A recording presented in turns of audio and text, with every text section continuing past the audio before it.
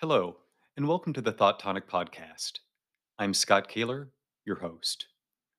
Thought Tonic is a resource for ideas to refresh our thinking when we're feeling stuck or stymied by worry, fear, or self criticism, so we can move forward in our lives with greater calm, courage, and confidence. In today's episode, I'll be featuring a brief blog post on the idea of seeing beauty rather than imperfections and brokenness in the world around us, and what the effect of this shift in perspective might be. I call it beauty in the cracks. But first, a couple of lines from others on this topic to help set the mood. Many of you may recognize these lyrics from the song Anthem by the late Canadian singer songwriter Leonard Cohen. Ring the bells that still can ring. Forget your perfect offering. There's a crack in everything. That's how the light gets in. And then we have this simple message, which I've found most often attributed to Confucius, the ancient Chinese philosopher. Everything has beauty, but not everyone sees it.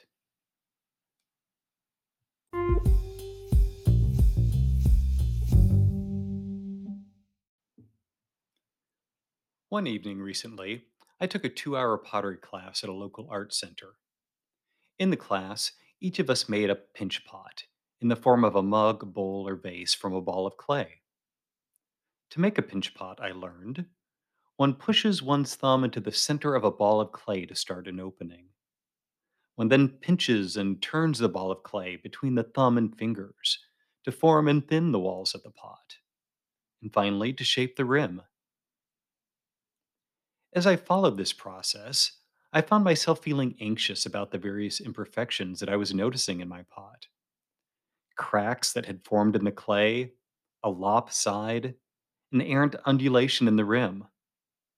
I was not the only person in the room to have this kind of response. Other members of the class were nervous too, and at some point we all started talking aloud about the imperfections we saw in our creations. The instructor was exceedingly kind and reassuring, giving us pointers for addressing issues that may have really been serious, structurally speaking, I suppose, but also complimenting some of the other characteristics that were worrying us.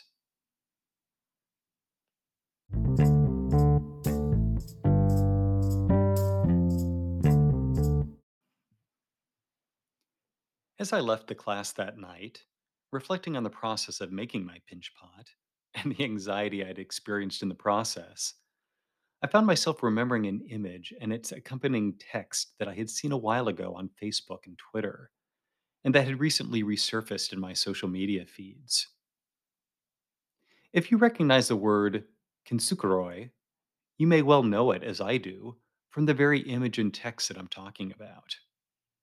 The image is one of a gray pottery bowl, veined with gold to dramatic effect, which is an illustration of the Japanese art of kintsukuroi, or kintsugi.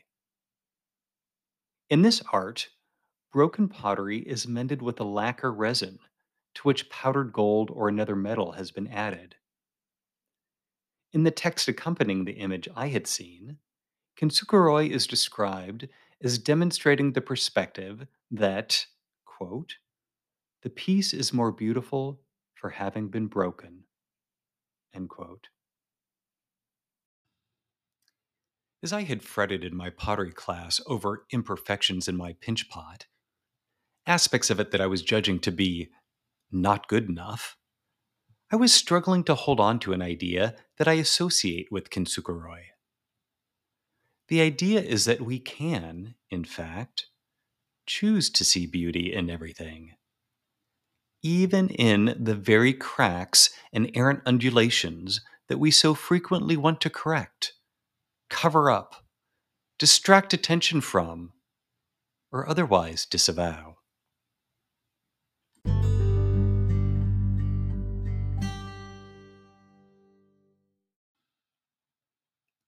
I wonder how different our lives would be if we saw beauty rather than imperfection and brokenness in more of the cracks around us, in those aspects of ourselves, others, and our experiences that tend to rouse our judgment and worry, our fear, and sometimes our animosity. Wouldn't we feel more calm, compassionate, content, and even confident? If we imagine that we would, and these feelings interest us, what new ways of thinking and behaving would support this shift in our perspective? If we're already able to experience a Kintsukuroi perspective at times in our lives, what do we identify as contributing to it? Please feel free to leave some comments with your thoughts.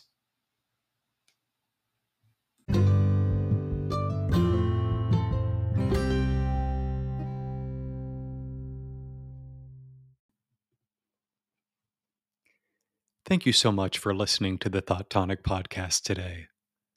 I hope you enjoyed the episode. To let me know what you thought, to sign up for blog updates, and to explore other ideas for living with greater calm, courage, and confidence, please visit the Thought Tonic website at thoughttonic.com. That's THOUGHTTONIC.com. I'm Scott Kaler, and you've been refreshing your thinking with Thought Tonic. Cheers, and bye for now.